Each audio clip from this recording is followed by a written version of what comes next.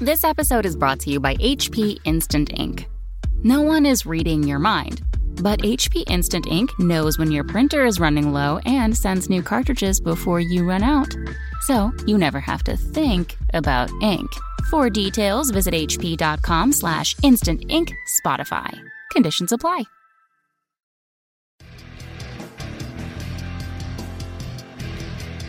Hey everybody, welcome to Signals from the Frontline, your almost every Wednesday live cast brought to you on Twitch, but not today. My name is Reese from frontlinegaming.org, where you can get your tabletop gaming goodies all the days of the week.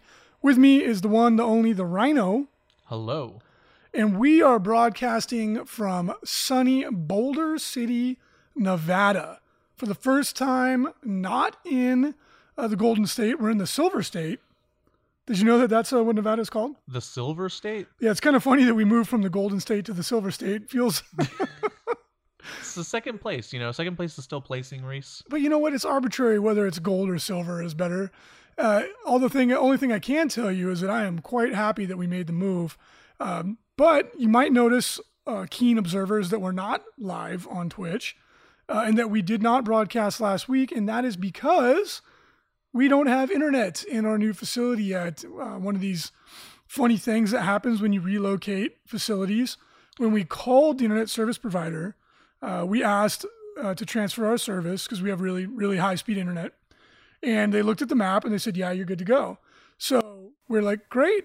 We move out. Frankie was first wave of attack to come out and get set up in our new, we took over like basically half of an industrial strip out here in Boulder City. And there were a herd of Deathclaws here.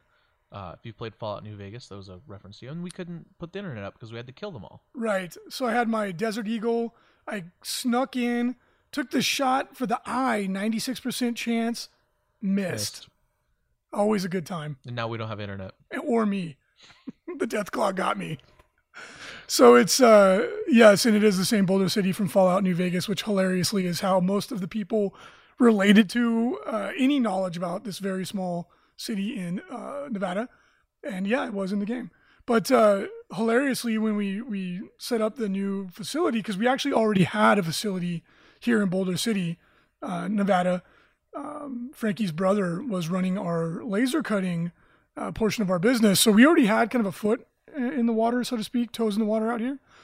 And when we moved into the new facility, oddly, the buildings to the left, right, and behind us all had internet, but this building did not.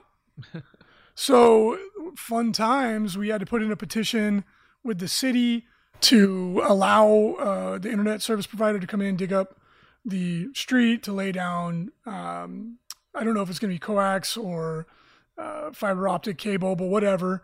And that will, because the speed of the government will finally be done. The permit will be approved on the 15th. That's actually really fast, by the way. No, we put it in November.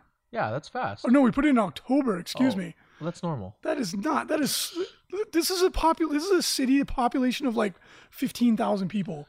They have a lot of Deathclaws they have to deal with. I was like, what else are they dealing with? How did it take that long? They just opened up a Taco Bell. You know what? We're not here to talk about politics, but this is the difference between the private and the public sector, and I'll leave it at that. So the local city council takes months to get it approved. The internet service provider will have the work done within a couple of days, probably. So at any rate, rant aside, we don't have internet. That is why we also don't have phones, because we use VoIP phones, voice over internet protocol. Yep. And we don't have any means of getting the phones up and running, but that we should have that resolved today.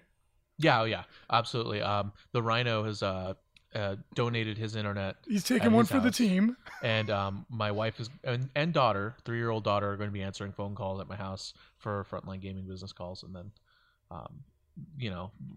what service you get will be 50-50. You might either get an adult woman who doesn't know what she's talking about, or a 3-year-old who doesn't know what she's talking about, but at least she's cute doing it. You might get Mr. or Mrs. or Baby Rhino. Just kidding. Pablo has taken one for the team, and he's willing to. He's gonna be working from home because these things happen when you relocate your business. This is just a part of the way things go sometimes, and he's going to be fielding calls in his living room Yes. until we can get everything up and running here. Because I know a lot of people are trying to call in because just normal customer service stuff or specifically for the LVO. And it's weird when the phone doesn't even ring. But we're going through this long-winded explanation so people understand what's going on. And we should be up and running with the phones hopefully today, Wednesday, the 8th of January. And don't call at like midnight because the Rhino won't be answering. He'll be fielding calls during normal business hours. So interesting stuff, but I thought it would be fun because a lot of people have asked us about the move. A lot of people are curious because, as we've discussed in previous shows, some of the reasons why we left California, and I thought it'd be fun to kind of talk about our personal experiences about the move because that's really what's been dominating our lives in the last couple of weeks, moving the business, moving all the employees, and it's been quite the feat. For anybody that's ever moved their home, they know how much of a pain in the butt it is. Even if you only live in an apartment, it's a challenge. When you live in a home and you have kids and a lot of stuff, it's real pain in the butt. Now try to do that for a business with manufacturing equipment, years of accumulated stuff, over 10,000 miniatures, I think it was. And then also doing it for yourself and coordinating all the employees at the same time. We basically moved 9 people simultaneously plus the business. Yep. It was a lot. It was a lot. It was logistically, it was quite the feat, and Pablo helped coordinate a lot of it. So yeah, it was a real pain in the neck, but we're all getting kind of settled in, and it's quite the difference from what we're used to living in the city in California. Pablo, you were born and raised San Diego. This is the first time you've ever left San Diego. Yeah. I've moved out a couple times within San Diego, but this is the first time out of state. And for me, I'm a rolling stone. I've never lived in one place. I've never lived in under one roof for more than a couple years. Since I was like 8 or 9 years old, I lived in a different house every year of high school, for example. Wow. Yeah. So I've moved a lot. I'm used to it, but moving out of state presents some interesting changes and challenges, differences. You got to get a new license plate for your car. You got to get a new driver's license, register to vote, all that stuff. So, it's been interesting, but like culturally, and financially, leaving I'm not here to bash California. I love California, and I will miss it. But man, I'm really happy that we made the jump. How are you feeling about it so far on a personal level? I mean, I really like it. I didn't move out to Boulder City like the rest of the company did. I moved about a 20-minute commute, which for me is nice. From Las Vegas proper. Well, from what you're used to gnarly, yeah, long commutes in California traffic. Yes, which is awful. Yeah, for me, a 20-minute commute, no traffic is amazing. It's it's great. And then where I'm located like maybe 5 minutes from the Strip. Like I can see the Strip from my house. And it's a nice neighborhood. There's a lot of places around. Well, you're in like a 4-bedroom house with a beautiful pool. Yeah, and I'm paying significantly less than what I paid in San Diego. You're paying less, and again, please don't take it this way. We're not here to bash California or anything, but I thought it'd be fun to share, kind of like the how nice it is. You're paying less for a 4-bedroom house with a pool. Well, a nice pool than I paid for a 1-bedroom apartment. Yes. In San Diego. Now, to be fair, it was a spacious 1-bedroom and it wasn't a nice neighborhood, but I had no parking, no heating or air conditioning. No elevator. No elevator in a over 100-year-old building with no washer or dryer, 1-bedroom, right? And the no AC, no heating in San Diego is not that big of a deal. It's maybe, a month in the winter and a month in the summer when it's uncomfortable. But it's like, that's the difference in what you get. Yeah. Right? And the place you're in is amazing. It's nice. You would never be able to afford that in California. At least not in San Diego. Maybe in another city, a smaller city in California, that might be feasible, but probably not. Yeah. And I don't want to get too much into politics either, but moving out of, or actually not just moving out, but just planning all of this and thinking about how buying houses and property values and all that has really showed me what the middle class looks like versus what like the upper class and lower class, and it's really, there are certain places in California, especially San Diego, where if you have a middle class income household, you pretty much don't have a place to actually be comfortable in. Yeah, and it's, again, we're only sharing this because it's been on our mind and a lot of people have been asking, and we'll get to the gaming in the very near future here. Mm-hmm. But looking at, obviously did a ton of research before we made the decision to uproot our company and ourselves. Looking at the demographics of the people leaving and going into California, it's really interesting. I think it tells the whole story. Last year, 6 million people left the fine state of California, and 5 million people came in. It was one of the first times they had negative population growth. San Diego County had the first negative population growth in like 30 years. Yeah. Something like that. And if you look at the demographics of the people going out, it's almost all what you would consider to be middle-class people between 25 and 100K household income, mostly in the 60, 80 household income, 40 to 80, I should say, which is definitively middle class. So the average household in the United States is about 60 household income. Yeah. And then the people coming in, this is the telling part. The people coming in, almost all of them made under 20K, which they don't measure less than that. And if you live in California, you know there's a homeless epidemic. It's largely that sort of demographic of person, or they made 200K plus. Yeah. And it's really, really interesting to look at that. Like the middle class is literally leaving the state to places like Idaho, Texas, Arizona, North Carolina, Nevada, obviously, Washington. And they're coming in from places like New York, mostly the Northeast. And it's really, really interesting. It's going to be curious to see where everything is in 5-10 years. Because another stat I was reading, and I can't verify this, I might be misquoting it, but it was something like 6,000 businesses left the state, mostly small to medium-sized businesses like us. Because it's dang near impossible to make it work. Yeah, another thing that statistic doesn't show is the turnover in new businesses. Just in my area alone in San Diego, there's one Mexican taco shop, which I think best illustrates it. We always laugh at, and it's like we always call it Roberto's or Alberto's or because it's Francisco's. constantly changing. It's every couple months, it's like a new owner, Yep. new taco shop, but it still keeps the same layout. So it's just an ever evolving taco shop that occasionally adds something new to the menu. But there's a lot of stuff in San Diego like that.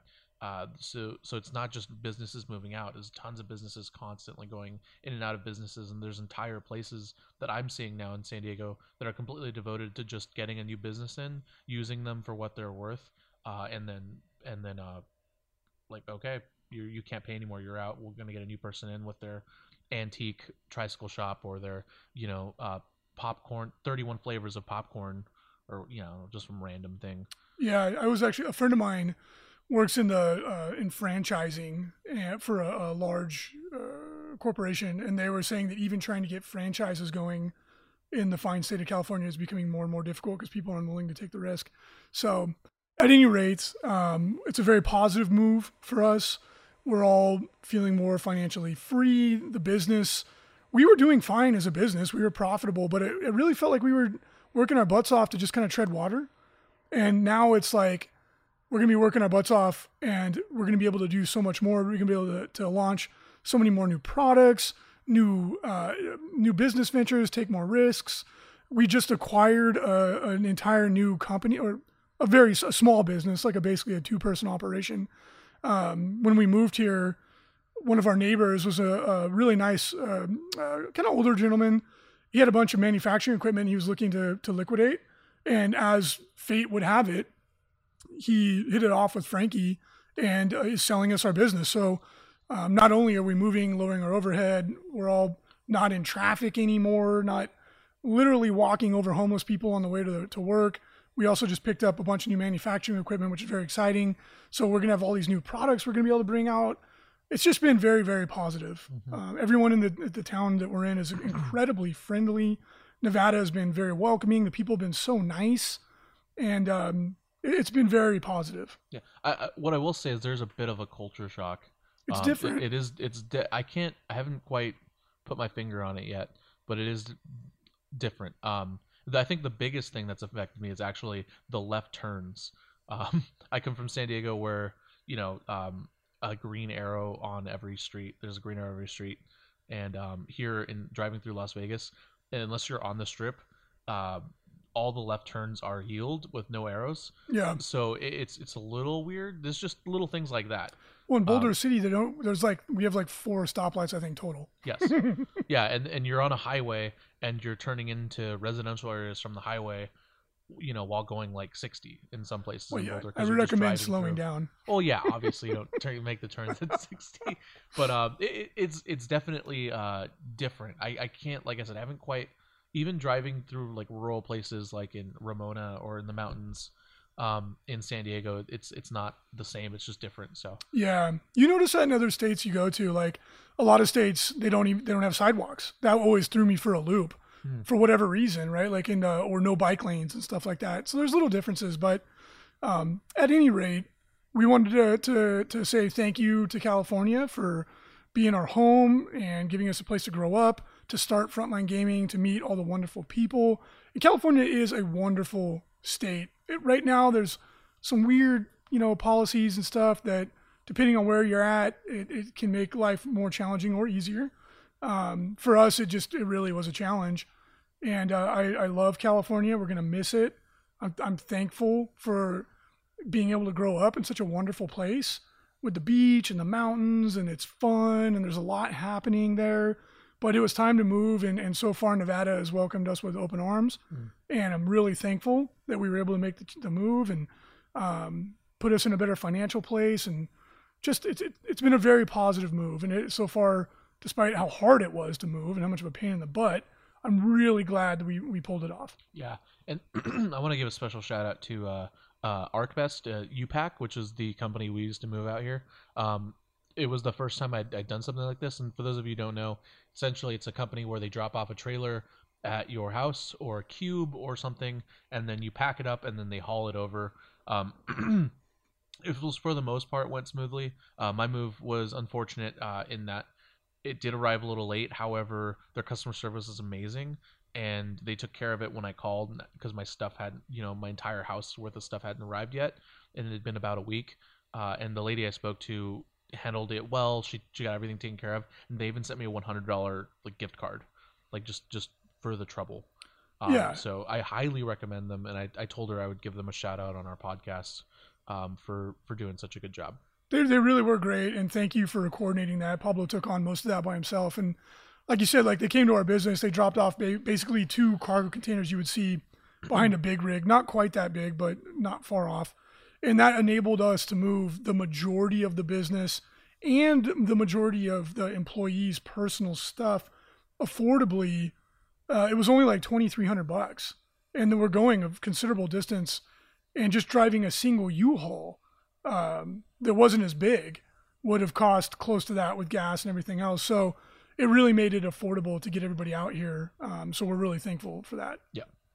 So let's talk about gaming. And for those of you who are rolling your eyes, if you didn't enjoy that kind of real life logistical stuff, we apologize.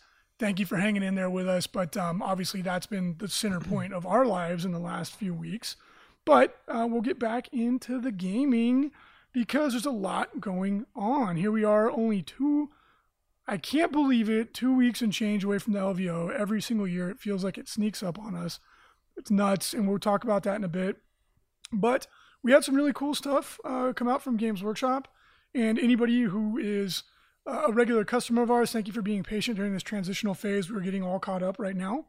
GW released some amazing, or I should say Forge World, Deathwing Knights for the Horus Heresy game. They're stunning models, absolutely gorgeous. They're painted really well too. Yeah, the original Dark Angels colors are black.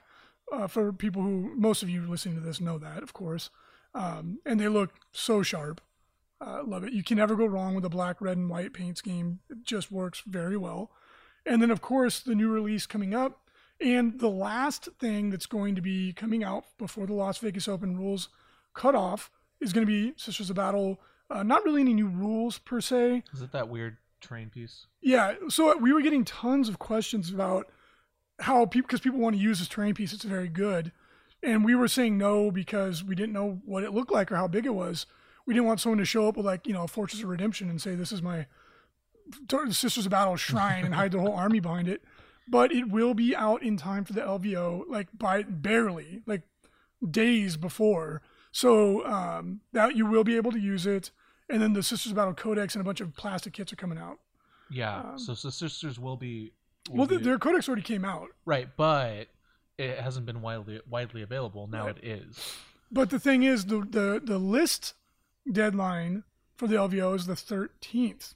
So you want to make sure to get that done.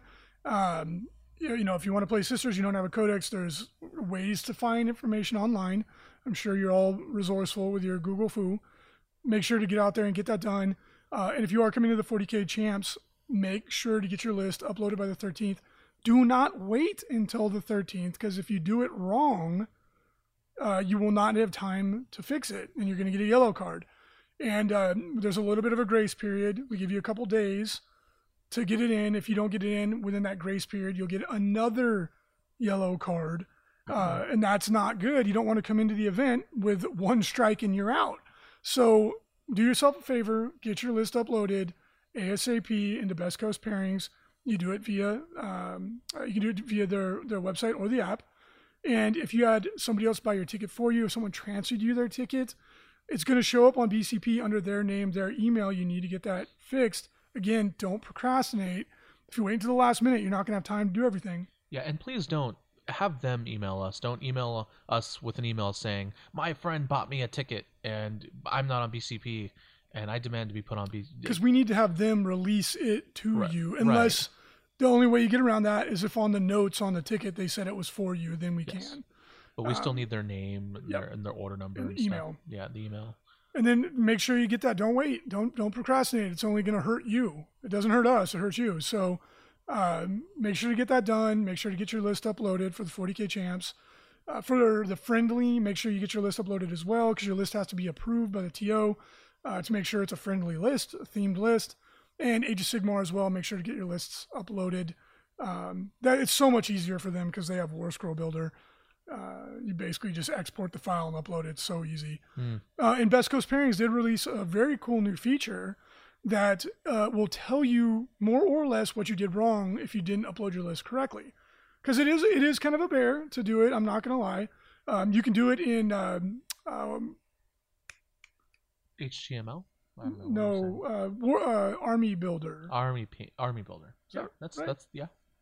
Yeah, I use a spreadsheet. I don't use any other third-party stuff. No, I'm not putting it down. I don't use it. Yeah. But I believe it's Army Builder. I'm drawing a blank. Army Builder export. Yeah, in the simplified format, it will upload correctly, and that's what I think most people are doing. But if you write it out, you have to do it exactly correctly. Most people are used to it by now, but we still have occasionally someone who's not used to basically writing in semi-code. And the reason that it is done that way is that some of the code, it is code, but don't be intimidated by that you put in there, it tells the script in BCP how to read your list. And then it uploads it, and then we get all this incredible data out of it that's so useful to make the game better, right? Like how many people are taking Night Castellan, whatever. Like it's incredibly valuable data. And now the BCP guys have built into it. If you didn't do it right, it will pretty much tell you what you did wrong, so you can self-correct. Yeah, really cool. So get that done ASAP. You don't want to wait. It's only going to help you the quicker you get it done. Some of the other fun stuff to be aware of. The deadline to transfer your ticket to another party, if you cannot go or you change your mind, you don't want to go or whatever the case may be, that is the 10th of January. That's Friday this week is the deadline to transfer your ticket to another party. After that point in time, there is nothing you can do to get, your money back or whatever, right? That is the cutoff. And sometimes people get bent out of shape. Please bear in mind, we are by far the most permissive major event in regards to ticket refunds, to transferring tickets. Many events don't let you do that. They're non-transferable, non-refundable. That's very common. or it's much more strict. So before you send me an angry email about your hamster needing a lung transplant and you need your money back, please bear in mind that our policy is very permissive, and it's put in place to protect both parties. Last year, we were allowing people to get ticket refunds up until 2 weeks before the event. Everyone procrastinated, and we had to cough up like 15 grand or something right before the event in refunds, and it dang near sunk our ship. It was very bad for us. So we put the policy in place to protect you and to protect us. And I say that just so that everybody understands why we do it in the first place. Let's talk about some other cool LVO stuff, because obviously that's going to be on everyone's mind right now. Let's talk about what to expect. So first of all, a rhino with chapped lips and chafing skin is an unhappy rhino. So be like Pablo and bring your chapstick and your lotion so that you can stay loose as a goose, highly lubricated, drink lots of water. Radiant as a rhino? Because it is a desert. It is very dry. And if you're coming from anywhere that is not as dry, which is almost all of you, your skin and your lips are going to be like crying out in pain. It's always funny when you see the person who's got the bright red lips, because they came from, like, especially the English guys, it happens all the time, where it's, very, the moisture levels are a lot higher, and they hit the desert, and I'm like, make sure you put on your chapstick, and then they look like the Joker after about 3 days. So do yourself a favor, drink water, bring your chapstick, bring your lotion. It'll make you a lot more comfortable. Yep. Any other tips, like just general stuff like that, Pablo, that you have to make sure, if you haven't been to Las Vegas, make sure to get in as early as you can and get your bearings. Walk around the casino real quick, even if you don't gamble. Just get a feel for where the convention hall is, because if you wake up Friday morning after arriving late Thursday night and you didn't take that chance to walk around the casino and get your bearings, you could be one of those poor souls who wanders around the casino at the last minute carrying their army, asking anyone who looks mildly nerdy where the LVO is, and you might miss your event that you signed up for or the festivities. So that's one thing I see all the time. Normally I'm actually out on the casino floor just kind of helping stragglers as I'm on my way to the hall. This time that won't be the case. I will have to be there bright and early to help forward the registration while Reese and Frankie get primped up for the LVO, for the stream. But yeah, every year I always see people get lost wondering where the LVO is, and just if you're unfamiliar, get a buddy, do yourself a favor, walk around, locate where the bathrooms are, where the food is, kind of just plan ahead on that regard. Yeah, navigating the casinos can be a little confusing because there's a lot going on. But when you do it once, it's easy. After that, I can find my way through it with my eyes closed now. But the first time, it's a little confusing. So just make sure you're prepared. Again, you don't want to be trying to do it all at the last minute, because then you're setting yourself up for disappointment. Get your bearings. That's a great piece of advice. Make sure you bring some spending cash, or just bring your card. There's all kinds of amazing vendors in the vendor hall at the LVO. You can go check out the blog post, frontlinegaming.org, and you can see a list of the vendors that are going to be there selling their wares, all kinds of cool stuff. Forge World, that's always a really popular one, but there's a ton of vendors. We will have a bar, of course, so you can get some adult beverages. Ooh. And there'll be food there. And bear in mind, again, every year, this always comes as a surprise to some people, the hotel policy is that there are no outside food and beverages inside the convention hall. That includes if you bought a beer or soda out on the casino floor, you actually cannot bring it into the convention space. They're essentially two different businesses within the umbrella of the casino. So it always catches people off guard. You can't bring stuff that you didn't buy inside the convention space into the convention space when it comes to food and beverage. Yes, you cannot, and it's a weird policy, but they're very, very strict about it. Very strict about it. So it is what it is, and this wouldn't even be an issue if the convention hall wasn't attached to the casino, right? Because for the most part, you're not supposed to bring outside food and beverages into any convention hall because they have concessions and they want you to buy it there. So just be aware of that. And make sure you know where you're going and all that good stuff so that you can focus on having fun and not be stressed out. We had a gentleman actually had a medical scare last time because, he got in late, not his fault. And he was running around trying to find where he was going, didn't drink enough water, and he had a little bit of a scare. He was fine, thankfully, but we want people to avoid that sort of a scenario. Just have fun, focus on having a good time. Also, if you're playing in Age of Sigmar, Warhammer 40k, make sure that your army meets the appearance standards. They are different this year. You do not want to have an unpleasant surprise if you're getting models pulled off the table because you didn't follow the appearance standards. That is posted up on the ticket itself. You can go click on that, and you can find a link for the guidelines. You can just Google search it. Make sure that you're up to par. Make sure your army is painted to a battle-ready 3-color standard. Make sure it's following our non-borrow hammer guidelines. You don't want to get caught off guard with that. That'd be a real bummer. Yeah, and speaking of appearance standards, the LVO judges, Salty John, put out kind of a judge memo for everyone attending the Las Vegas Open that I thought was pretty useful, where he explained exactly what the appearance standards were, explained the rubber bands situation, and also new rules changes. Talked about senior judges versus normal judges now. So now we have a judge appeal process. I thought it was pretty cool, and if you're attending the Las Vegas Open, I highly recommend watching that video. It's on TFG Radio on YouTube or TFG Radio on the podcast, the website.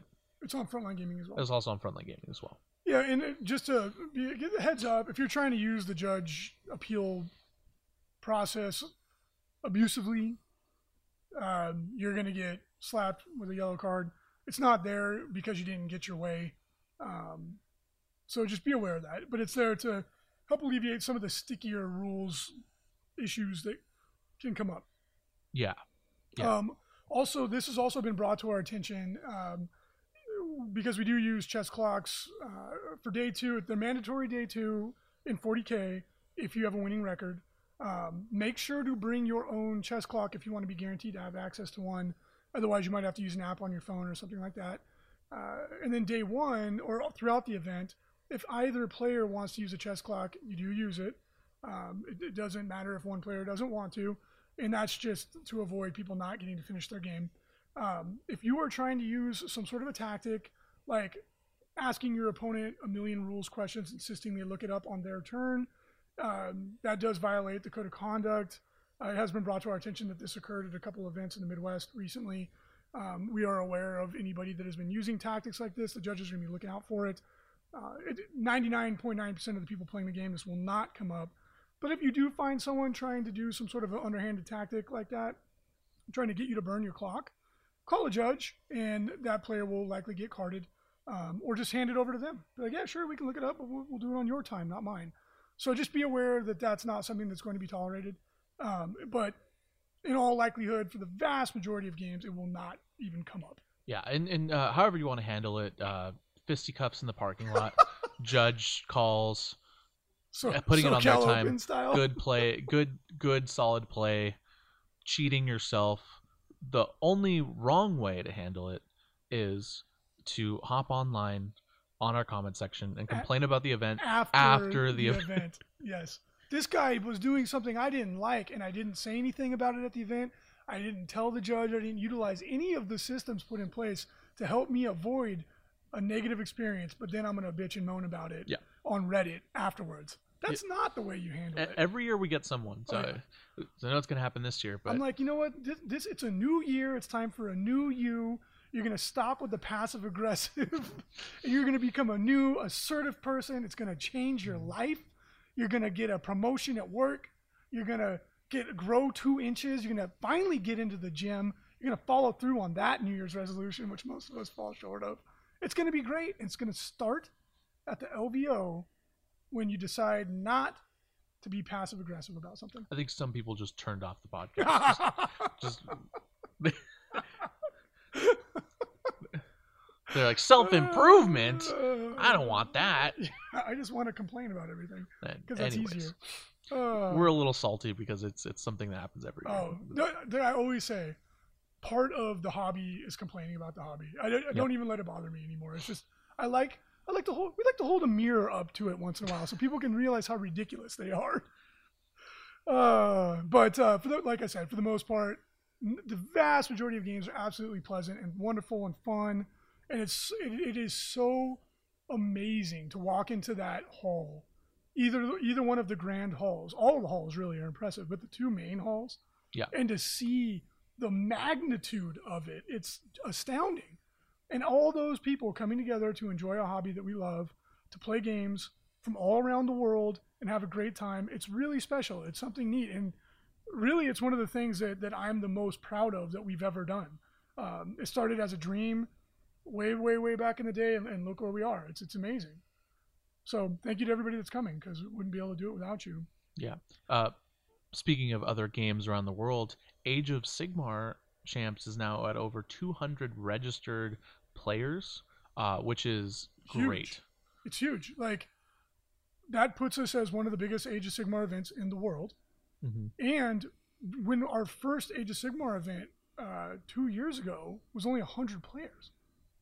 Yeah, and Age of Sigmar is I'm not saying it was 3 years ago. Yeah, it was but Age of Sigmar is I'm not saying that Age of Sigmar is worse than 40K by any means, but we are in the danger zone. Statistically, 40K is more played than Age of Sigmar. I think it's just factual at this point. Oh, that's not a condemnation. That's not a value judgment. It's just right. It's just a fact. And so for Age of Sigmar events, getting over 100 players or 200 players, that's big. That's, comparatively to the 1,000-person 40K champs, obviously it's not that big. And I think some TOs kind of put Age of Sigmar by the wayside at their events because of that, because 40K does draw in more people. But 200 people for Age of Sigmar is big for the game, and I think that's actually big for GW in general and our hobby, because you get more people to play this alternative to 40K, or maybe even take a break. And multiple formats is good for a game, as Magic can attest. Yeah, I echo everything you're saying. I agree with you 100%. And you know what's funny? This didn't even dawn on me until right when you said that. So the 40K champs, obviously we got over actually 1024, and I think with transfers and drops and et cetera, we're gonna be right at just about 1,004 or something like that. Yeah. But all the data that I have, all the research I've done on what the market cap for Games Workshop games is, because obviously it's our business to know how many people are playing this game. And the data I have is, in no world am I going to stand behind it and say this is absolutely accurate. But from what I've learned through this career, what I've been able to tell is that there are roughly 5 times as many people playing 40K as Age of Sigmar. Yeah. But look at the ratio of people at the LVO. It's exactly 5 to 1. Yeah. That's funny. It just reaffirms again what I already thought to be the case, that there's about 5 40K players for every 1 Age of Sigmar player. Yeah, and whether, I don't know if that ratio, obviously that number, is something that Reese came up with based off his experiences and data. Well, it's data gathering. Yeah, data gathering. But if you even look at like the community pages, the Facebook groups, all the stuff, the forums and whatnot, the numbers for Age of Sigmar just are less than 40K. But sometimes by a 5-to-1 ratio, sometimes not. You know what's really impressive though is that Age of Sigmar is a really new game.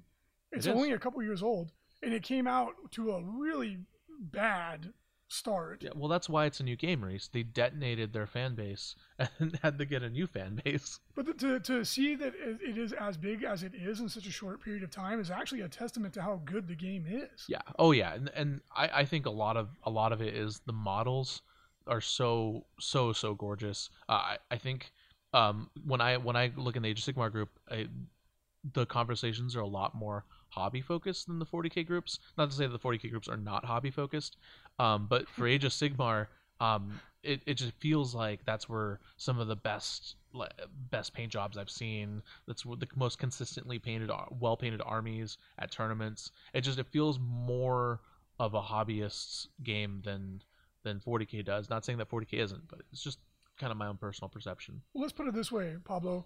In one of the two games, we had to put in rules that said you have to paint your army to look like an army. And in the other game, we don't have to do that. Ooh, that's a good point. And in one of the games, people complained about it. And in the other game, people just assumed that that's the way you're supposed to do it. You know what's really funny, though, about our the policy that we rolled out that was basically your army has to look like an army, which is so dumb that we even have to say that. Because it's like so, like a child would tell you that that's the way it's supposed to be. Some people that initially were like, oh, what, you know, they were opposed to it for various reasons. I've had numerous people write in and go, you know what, we've applied this in our local community, and the only people that have gotten upset have been the power gamers. And they're like, it's forcing them to kind of like settle into an army. Like you can't chase the meta dragon as much. And a lot of people that were initially like, oh, I think this is too restrictive, have reversed course after using it and said that they really like it. That's not to say that it's all rainbows and sunshine. And of course, if in your area it doesn't make sense, like our buddy Jose, who's out here helping us with terrain, Emperor bless his soul, he said he was talking about in his one of his local groups in Iowa, and it's a group that for whatever reason doesn't like to paint that much, and they were like, oh, we hate this, and he was like, yeah, he's like, you know, that was the reaction that we got, and I was like, that's fine. If in their group, if it gets people playing and you get more people playing the game more frequently, to not have painting standards, I think they'd enjoy it more if they actually did. But if that's not what they want to do, then by all means, the first rule of the ITC is and has always been, use it as a starting point, change things if you want to. Yep. So if in that group in Iowa or whatever the case may be, people just don't like the hobby for whatever reason, although it is quite a bit of fun and rewarding. Yeah.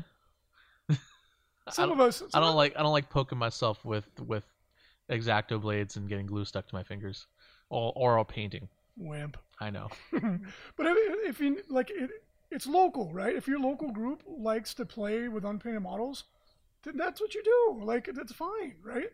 Or if you, like I always tell people, like you don't have to dogmatically follow everything. It's a great starting point, and it works really well right out of the box because it's been tested so many times by so many people. But if in your area they're like, we'd like to wear tutus and put a slice of pizza on our head when we play 40K, well, by all means, do that. Sign me up. So do what is going to be most successful for your local area. That's obviously what's logical, right? But if you have controversy, you can always just aim back the rules and go, we're just going to follow the rules, and that works really well too. Yeah, and another thing is the larger majors, the ones that get streamed, do have these higher paint standards for good reasons. Yeah. So nobody wants to see unpainted 3D printed Caladius tanks winning an event. No. That is not going to grow the hobby. That is going to shrink the hobby. Yeah. On unpainted terrain, again, I hate to keep slamming that individual incident, but that is like the penultimate example of it. But yeah, the reason why I bring that up is that there is a difference between local RTTs, local leagues that do use ITC rules and missions, and the big super majors like Nova, the Las Vegas Open, Adepticon, LGT. Yeah, it's just those super majors have different standards, and so you don't always want to hold yourself to those standards if that's not what your expectation is. If your expectation is to have a 20-person RTT once every 3 months, or a league or something smaller, that's fine too. That's perfectly okay. You're still growing your community. But I think sometimes people like to compare their events to those big super majors when they don't need to. Yeah, they're not. They really are apples and oranges, or maybe not apples and oranges, but like big apple, apples little and bigger apple. Yeah. And it's really different. Like for us, for example, like GW is. And Nova and Adepticon too. GW flies out staff. They fly out equipment to stream it, and that is very expensive to do. And there's certain standards that you have to meet. We would do it on our own anyway, right? Like we want to put the hobby in the best possible light in front of as many people as possible. That's been our goal since day one, and we've always walked the walk on this. And so we would do it no matter what. But when you get GW involved too, which allows you to reach more people, to grow the hobby, to be better ambassadors of the hobby, to do everything really just on a more professional and better level. There's certain concessions or minimum standards that have to be met. Yep. Right? Like, if we really do want this to go pro in some way, shape, or form, and I know that's a very controversial statement. Some people hear that and they think it's bad. Some people hear it and they think it's amazing. But if we want it to become a spectator-friendly pastime, right? Whether that's pro or not, whatever, who cares? Let's not get hung up on that word. It needs to look amazing. If it doesn't, it will never, ever happen. And whether you love it or hate it, that idea, if it does happen, which I think it's inevitable, I think it's going to happen regardless at this stage, the train has too much momentum, it's going to grow the hobby. We're going to get more people playing the game. It's going to make your investment in your models safer because the future of the game is going to be protected. It's going to get more kids playing the game. It's only positive, right? You'll get, bigger events, more events. The game stores will be healthier. It's only a good thing to do this, and it takes effort. I mean, look what it did for video games. Yeah, I mean, you're right. Now they've exploded. Yeah, and a lot of people make the argument of like, oh, it'll ruin it if there's pros. Do you still play Call of Duty? You probably do, even though there's pros that play it. It just means when you log into a server, there is going to be more people there to play with than if it didn't have the attention that it gets. So, interested to hear people's thoughts on that. It's always an interesting debate, although I think it's somewhat of a moot debate because it's going to happen regardless of a lot of people's personal feelings, my own included. It's just going to be interesting to see what shape it takes. Yeah. All right, we'll have to hang in there and watch. But on that, a good segue, streaming for tabletop has its challenges. It doesn't always get a ton of eyeballs. Most events are in the hundreds of views. A couple events break up into 1,000, maybe even 2,000 or 3,000 on occasion. But the LVO finals last year, the LVO stream for 40K last year had over 100,000 unique viewers and 13,000 concurrent during the championship game, which is nuts. Yeah. For what we do. The average GT is going to get 200-300 concurrent viewers. Concurrent means tuned in at one point in time. Yeah, and just so we're clear that those numbers aren't groundbreaking video game numbers. No. However, for a tabletop game, even Magic GPs don't always hit those numbers, especially some of the smaller ones. And these are 200, 300 person Magic events.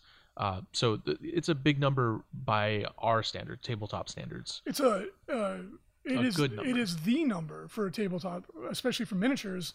Nothing has even come close to that. And what a game, my gosh. That championship game, you could not have scripted a more exciting way to finish it up. It was for all the marbles to win the LVO, to win the ITC. You have a somewhat controversial figure in Alex, great player, a really, really good player. You have an amazing player with Brandon, and what an amazing story that it told all on its own. Yeah, absolutely. And it came down to the last roll of the dice. The year before, again, Nick Nonavati versus Tony Grapondo. Tony, a little bit of a controversial figure, personal friend of mine, a guy I like quite a bit. Nick also, the cowboy of 40K. The brown magic himself. And again, what a dramatic finish. I'm almost nervous that we can't do it again this year. Because how do you top those two? Well, let me tell you how you top those two, Reese. First off, you get a dream.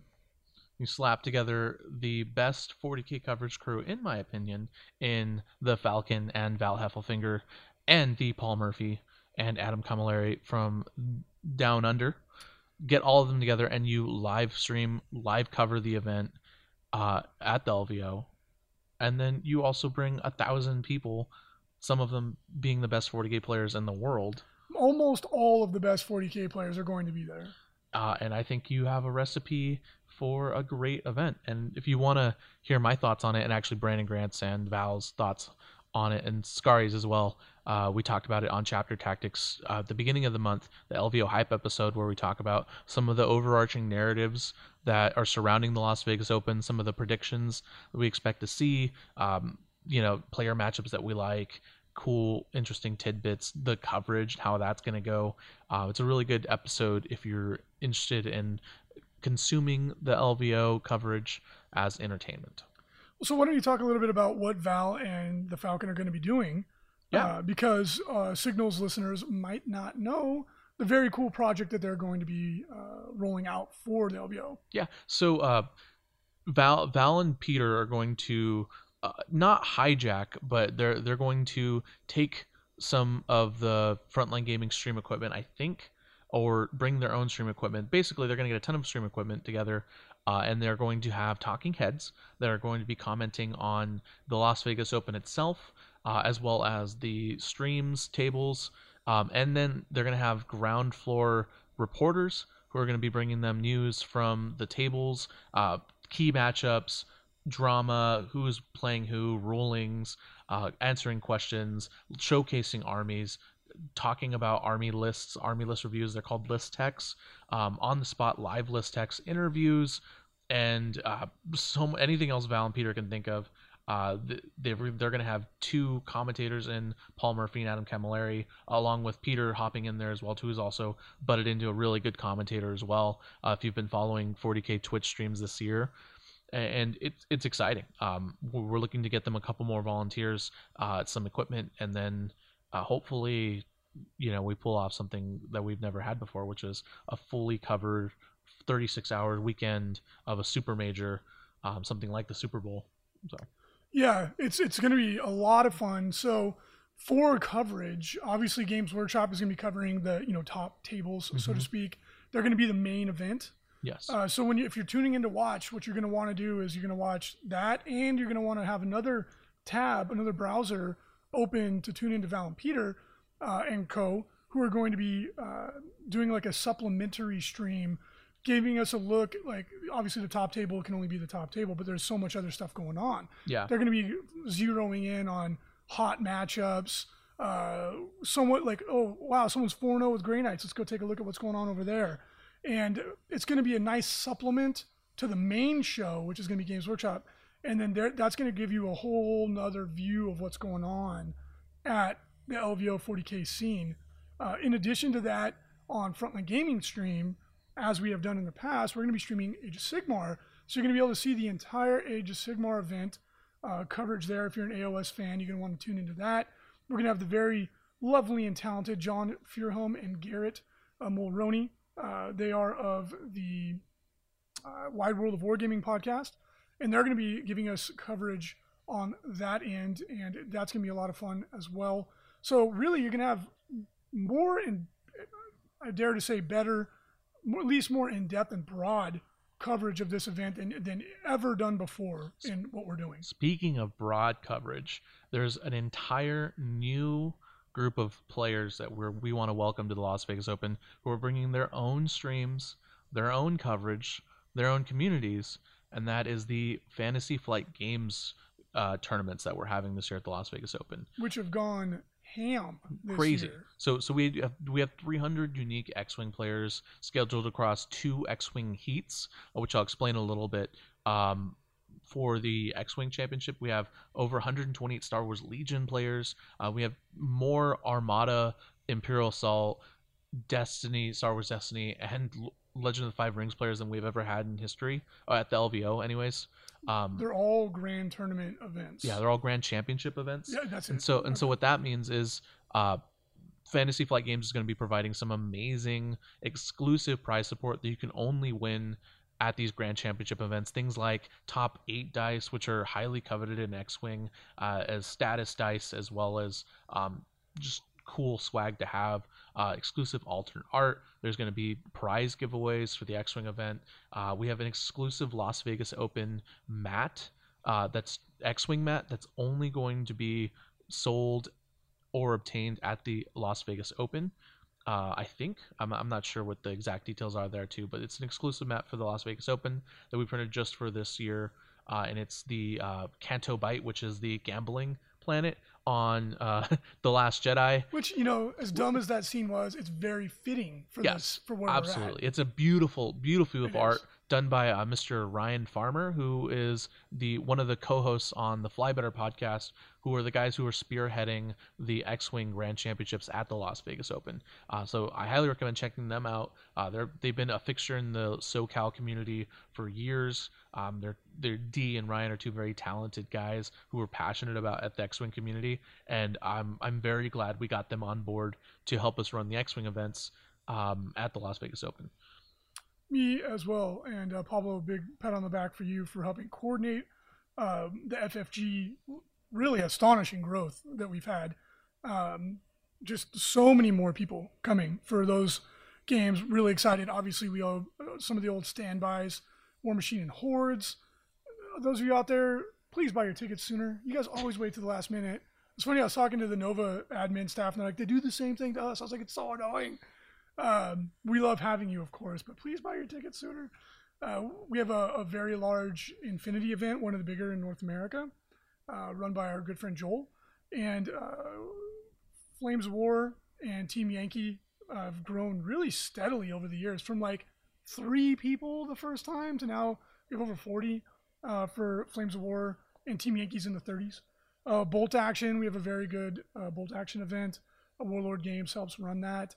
There's just so much to do on this podcast. We typically focus on the Games Workshop events, more 40K really even than anything else, because that's just sort of where our roots are. But there is so much more going on. 1 million hobby classes. Come and take a class with Chris Peach from Games Workshop of their stream fame. You get to keep the miniatures that you paint with as a part of your admission. There's daytime social events for the spouses. My sister leads that. It's a ton of fun. Mostly wives and girlfriends, but anybody can go, of course.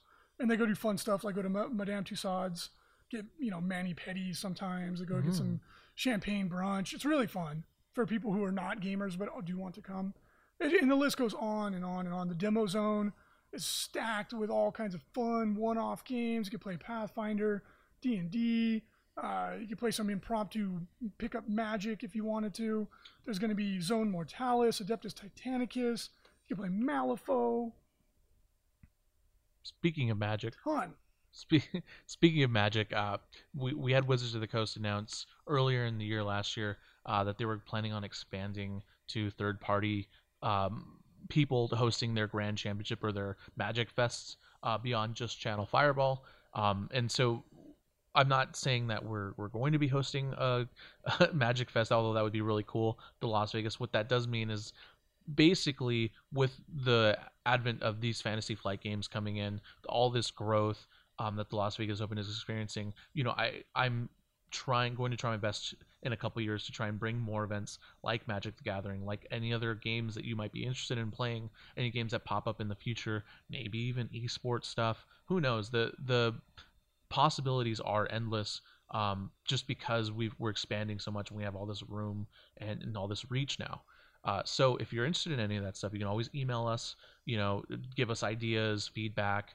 If you're interested in running an event at the Las Vegas Open, we're always open to improving, bringing a new event, bringing some new people in to grow in the Las Vegas Open community.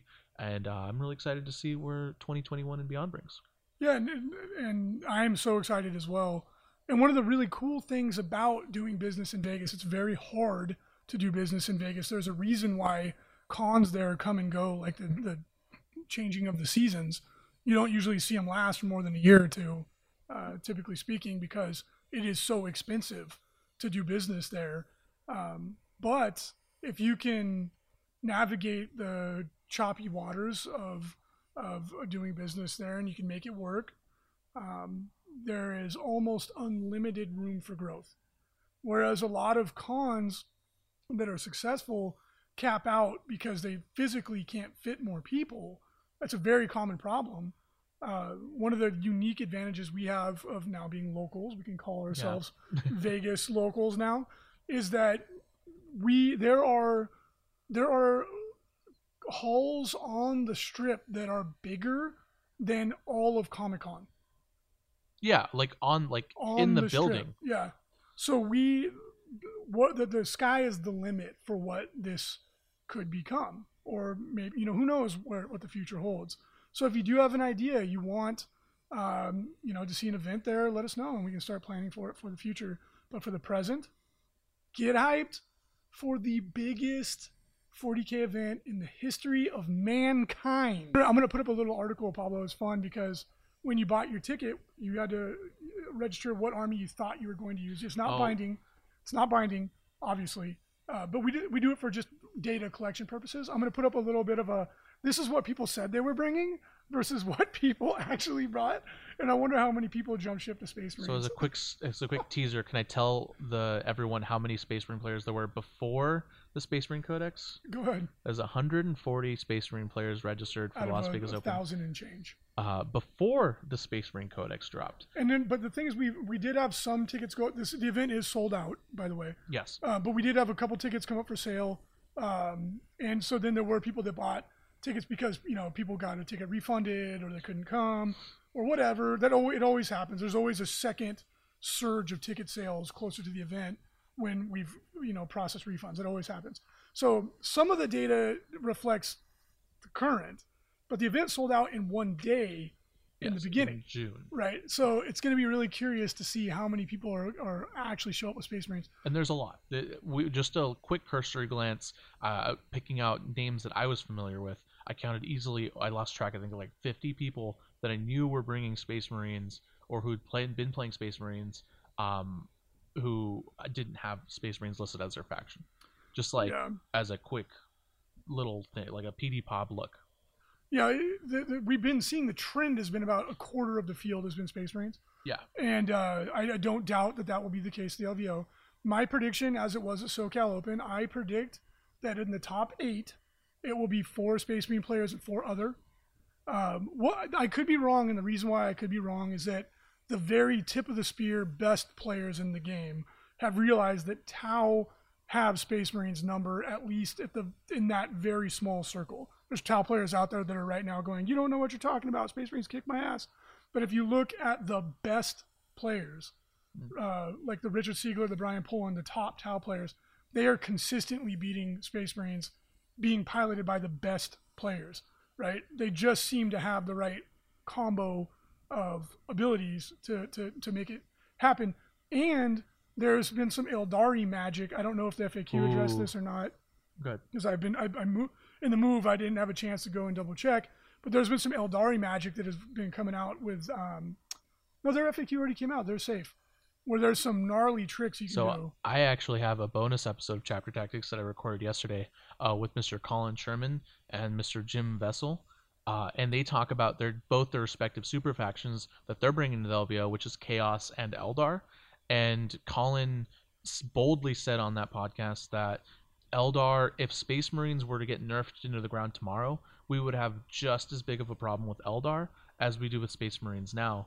Meaning that Eldar right now are very powerful, and he's supremely confident that he can beat Space Marine players, or at least go 50-50 with the best Space Marine players, and absolutely destroy Tau lists and Tau players. Yeah. So there's already some, I don't want to say pushback, but some like rollback from Space Marines. There's already meta changes, and there's also random lists that Colin is absolutely terrified to play against. Because of Eldar like that, which is great. That's the kind of give and take, rock, paper, scissors meta that we want. So we're already seeing a bit of a retraction. The top players are already adjusting to Space Marines, and although Imperial Fists and Iron Hands are still the top dogs, maybe even Castellan levels of top dogs, their top players are already adjusting. Chaos are being widely regarded as an underdog or dark horse super faction. There's so many different Chaos lists that do so many different things, and they beat Space Marines so well, just naturally. Dude, just the Night Lords alone. Yeah. Just you just turn off auras. Wah wah wah. Yeah. Oh, absolutely. And there's also a contingent or cadre of dedicated Chaos players who design random lists that you won't expect. You've got like the Don Husons, the TJ Lanigans, the Jim Vessels of the world, who will take the stuff from the Faith and Fury book and come up with a list that we've probably never seen before. So what we did on Chapter Tactics recently, I'll ask you the same question for top 8 predictions, is top 8 factions for the LVO predictions, and then one player you had to bet on to make the top 8. gladly take that challenge. And not, I don't want to take anything away from your bonus episode, but if you're an Eldar player out there, tune in. I'm sure you guys talk about the combo that basically beats Tau, where you can, with one Eldar unit, can tank all 3 Riptides shooting. Colin didn't talk about that. He doesn't want to reveal his tech. So kudos to him. I actually meant to talk about this earlier. They just had Charity Hammer, which happened this past weekend, weekend of the 5th to the 3rd to the 5th, something like that, in January. And they pulled 1,000 people watching concurrently on a stream, which is enormous. No, they had actually 3,000 at one point, and we want to give a huge thank you to Twitch. Twitch actually put them on front page. Absolutely. They were trending at a couple hundred, which is totally normal, but then they got that front page, which is very difficult to get. And thank you to Twitch. Thank you to a very special certain someone at Twitch who is our friend and helped make that happen. But huge ups to Charity Hammer. That's huge. Yeah, and they raised $14,000 for charity for Kids Play, which is a charity that brings games to kids in children's hospitals, which is so cool. And I believe they've already sent out the check today to the charity. So that's really cool. So special shout out to Best in Faction podcast as well, which are awesome dudes. And Mitch is one of the judges. Yeah, good, awesome guy. But so I don't know. I feel like kind of the people listening are gonna be like, so what's the combo? Colin, if you watch Charity Hammer, I guarantee you heard some tidbits of it. If not, you can go live. All of their videos will be on YouTube, as well as you can rewatch them live on Twitch as well. I guarantee you'll get the information you seek. Although I don't know where in that massive stream. I won't steal anybody's thunder, but their Faith and Fury came out with kind of like the Eldar community was like but there is some magic in there if you dig. That is the resurgence. It's all based on the things you can pull out of it. You're talking about Rise of the Phoenix, right? Not Faith. Oh, yeah, my bad. Thank you for correcting me. And then, of course, Chapter Proved was very generous to Eldar. Yep. So I to answer your original question, we jumped into the weeds there, but we're coming back like a tiger stalking through the grass. So I have to say my man Richard Siegler, because he is just red hot right now. I will predict Richard makes it. He's such a clinically talented player. He's such a nice guy. He's a gentleman. I always like to back people that not only are obviously incredibly good players. He's only been playing for a year, which is astounding. That's mind-boggling. And but he's also a good representative of the hobby, right? Like Brandon. I was so happy to see Brandon win because not only is he an exceptional player, not only is he just a generally good guy, but he's an exemplar of the hobby. He's a moral person, and Richard strikes me as a very similar kind of guy. So if you ever want to see someone win, you want to see a good guy like that win. So I'm going to pick Richard to make it because he's riding high, he's focused, he's practicing. I've been chatting with him. He and Nick Nick Donavati have been really focused. Nick's also probably one of the ones you got to watch to get in there. So I'm going to say Richard, which of course would say that Tau is in there. Brian Poland has been on fire. He won the SoCal Open. He went 6-0 obviously to win. Every person he beat only lost to him. He played all people that only lost one game. That's insane. Oh yeah, he had one of the highest strength of schedules. He's the highest strength of schedule I've ever seen in a 6-round event ever. Yeah. Every single person went 5-1. One guy went 4-1-1. That's nuts. That means you basically you beat the other 5 best players at the event. So I would predict that Brian gets in there, a dedicated Tau player. And then there's a plethora of talented people bringing Space Marines. Manny Chima coming over from the UK. He's been playing Imperial Fist and crushing people with that army. You got to count him as one of the top picks. Steve Pamprine has been doing really well. He's got that nasty Raven Guard combo. Yep.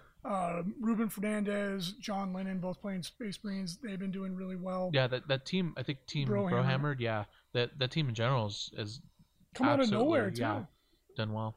They have a podcast too. I think it's called the Florida Man Podcast. Yep, the Florida Man Podcast. They're based in Florida as well, which is obviously why that's funny. There's so many good players from the UK. We've got some amazing players coming from Australia, Northern Europe. It's going to be really interesting to see, but I believe we're going to see 2 or 3 Iron Hands, the inverse of that, -4 for Imperial Fist.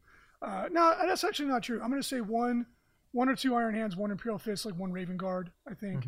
And then you're going to see Tau, Eldar, Chaos, and then another fill in the blank of one of those 3, or Astra Militarum with Brandon Grant, because he also has figured out how to beat Space Marines consistently with his Pure Guard. Yeah. That's you actually almost named the top 8 players and faction. It'd be interesting to see how that prediction unfolds. I think I'm in agreement with you. Everyone I talk to is either 4 or 5 Space Marines. I think 5 Space Marine lists will make the top 8. I think 2 will be absolutely 100% identical, run by 2 people from the same region or the same team. That's something that we're seeing trending a lot in 40K lately this year, is teammates who bring basically the same identical list. And I think that in the top 8 we'll see 2 identical Space Marine lists, probably Iron Hands lists.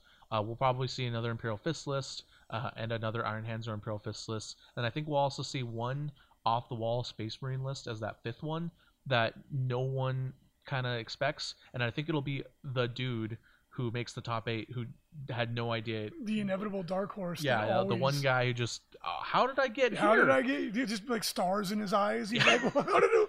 Every year there's one random person who then becomes a known player because they're obviously very good. Yeah. But that's like their debut to the stage. Yeah, so I think a 5th person will be, he'll dust it off his Salamanders, or the LVO will be his first major competitive event, something weird like that, as a 5th Space Marine player, because there's so many players like that. I think statistically one of them will make the top 8.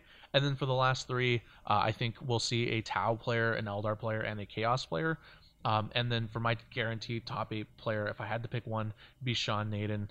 Someone who... Because he's made it every single year. And here's the weird thing, right, is he hasn't made a huge splash this year beyond the ETC and beyond some really, obviously is still doing really well. But by Sean Naden Sanders hasn't made a huge splash this year. And I would even also call him a dark horse. If you hear all these people talking about top 8 predictions, players in the top 8, Sean Naden isn't really being mentioned a lot. And also on top of that, Eldar and his kind of army weren't in a great spot in the beginning of the year. It was all Tau, all Chaos, the Caladius grab tanks in the beginning, the first half of the year.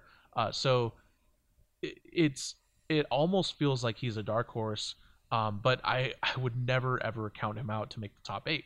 He's made the top 8 every single year. Yeah, and I mean, I wouldn't be surprised if he came up with some weird off-the-walls list or just a really good Eldar list. He's, I don't know. I don't know what the Sean Naden list is going to be the first thing I look up when the lists become live. And it's interesting because a lot of the times when a player dedicates to the ETC team, they have a really bad, I shouldn't say bad, they have a less amazing ITC season because they're so focused on that. And they're different formats. They're very different formats. So I've noticed that's very common. Like some of the best players I know, that when they're really focused on their ETC duties, don't have their best ITC season.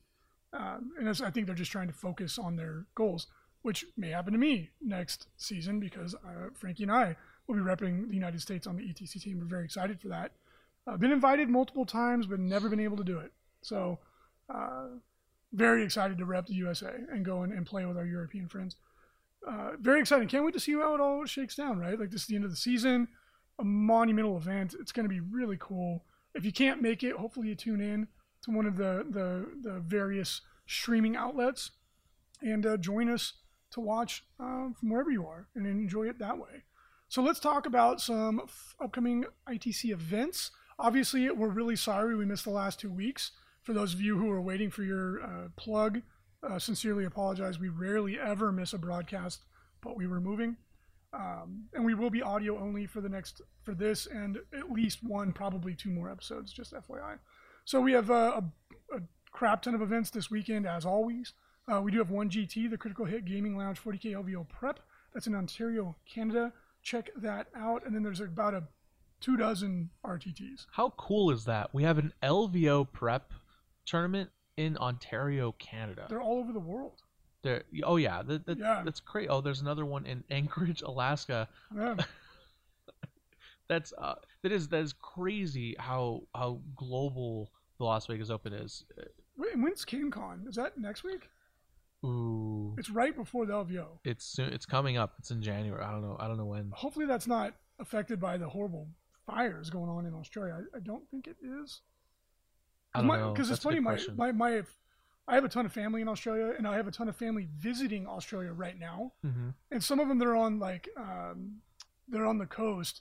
They're fine, but my cousin's house in the Blue Mountains, which is outside of Sydney, his wife was posting pictures. The fire went up to like 20 feet from their front door. Oh my God. Yeah, it burned her garden down. She was really upset. Oh. But their neighbors came over and helped fight the fire because they live out in the country. Yeah. And it was really scary. So for anybody affected by it, my condolences to everyone. dude, that's scary. It's gnarly. Yeah, and we come from the California fire, so we're kind of somewhat familiar. Yeah, with not obviously not nearly. Nothing's nearly been as bad as that, but we're hopefully everyone turns out to be okay. Listening to this. Yeah, when it affects your family like that, and you see pictures, you're like, oh my gosh, this is very real. Their house almost burned down. Yeah, they lost everything. So on a brighter note, there's a bunch of Age of Sigmar events coming up this month as well. Check those out. And of course, if you like the ITC, you like what it's about, you want to support it financially because it does cost many tens of thousands of dollars per year to run.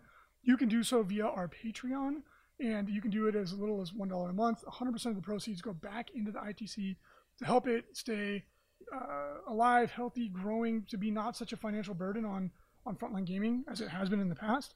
And to those of you who are supporting us via our Patreon, sincere thank you. You really make it, you keep it sustainable, put it that way.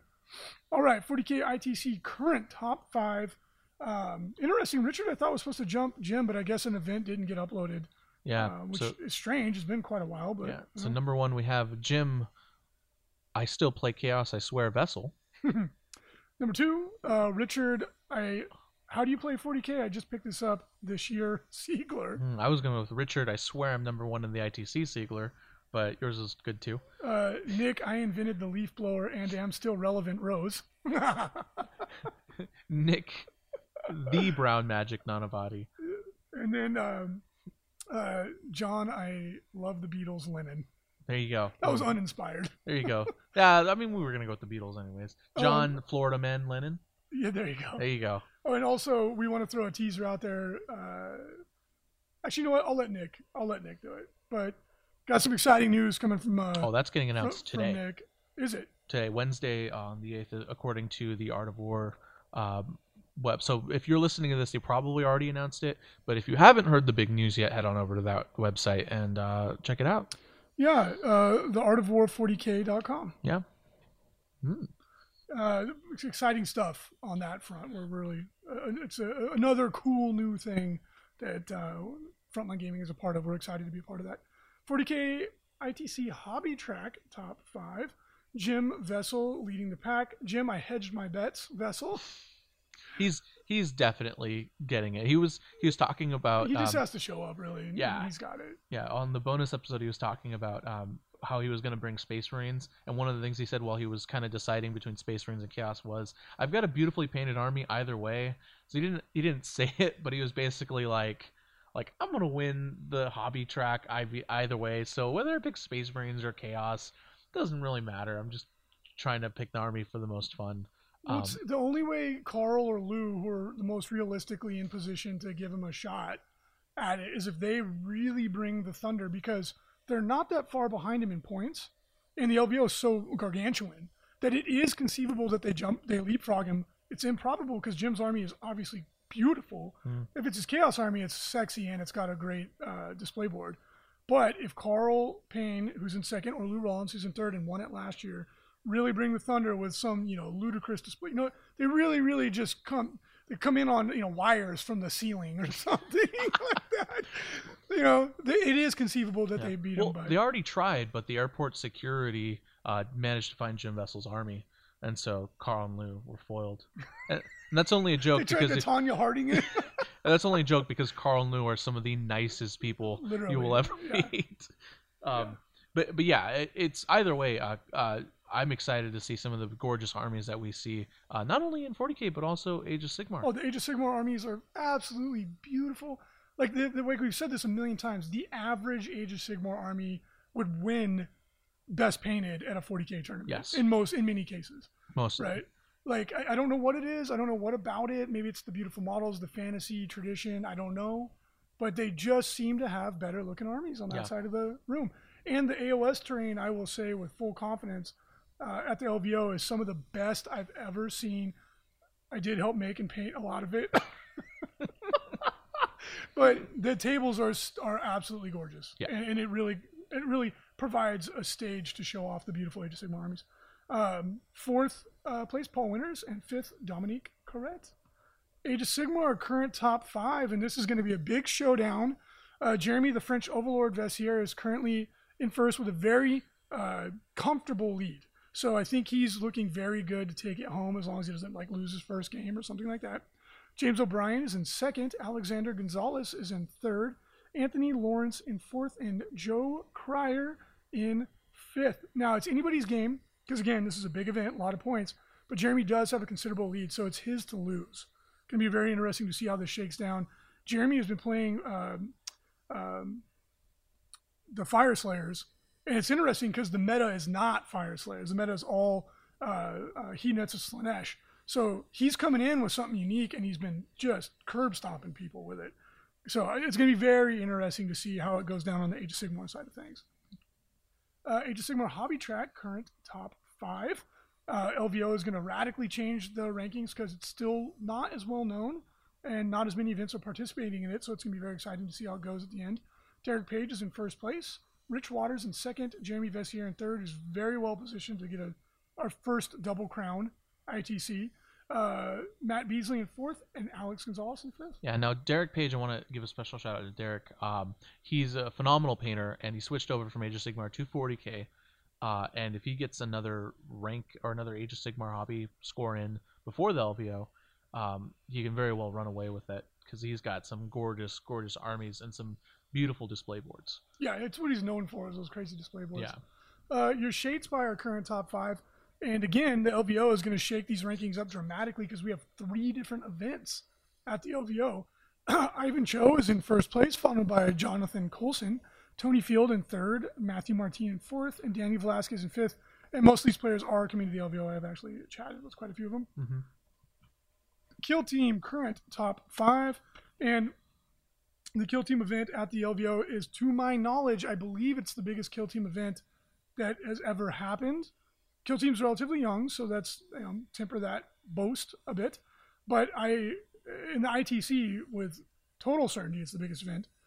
It's going to be the first major that's ever happened for Kill Team. So that's really exciting. And the Kill Team crew that we've got are just passionate about it.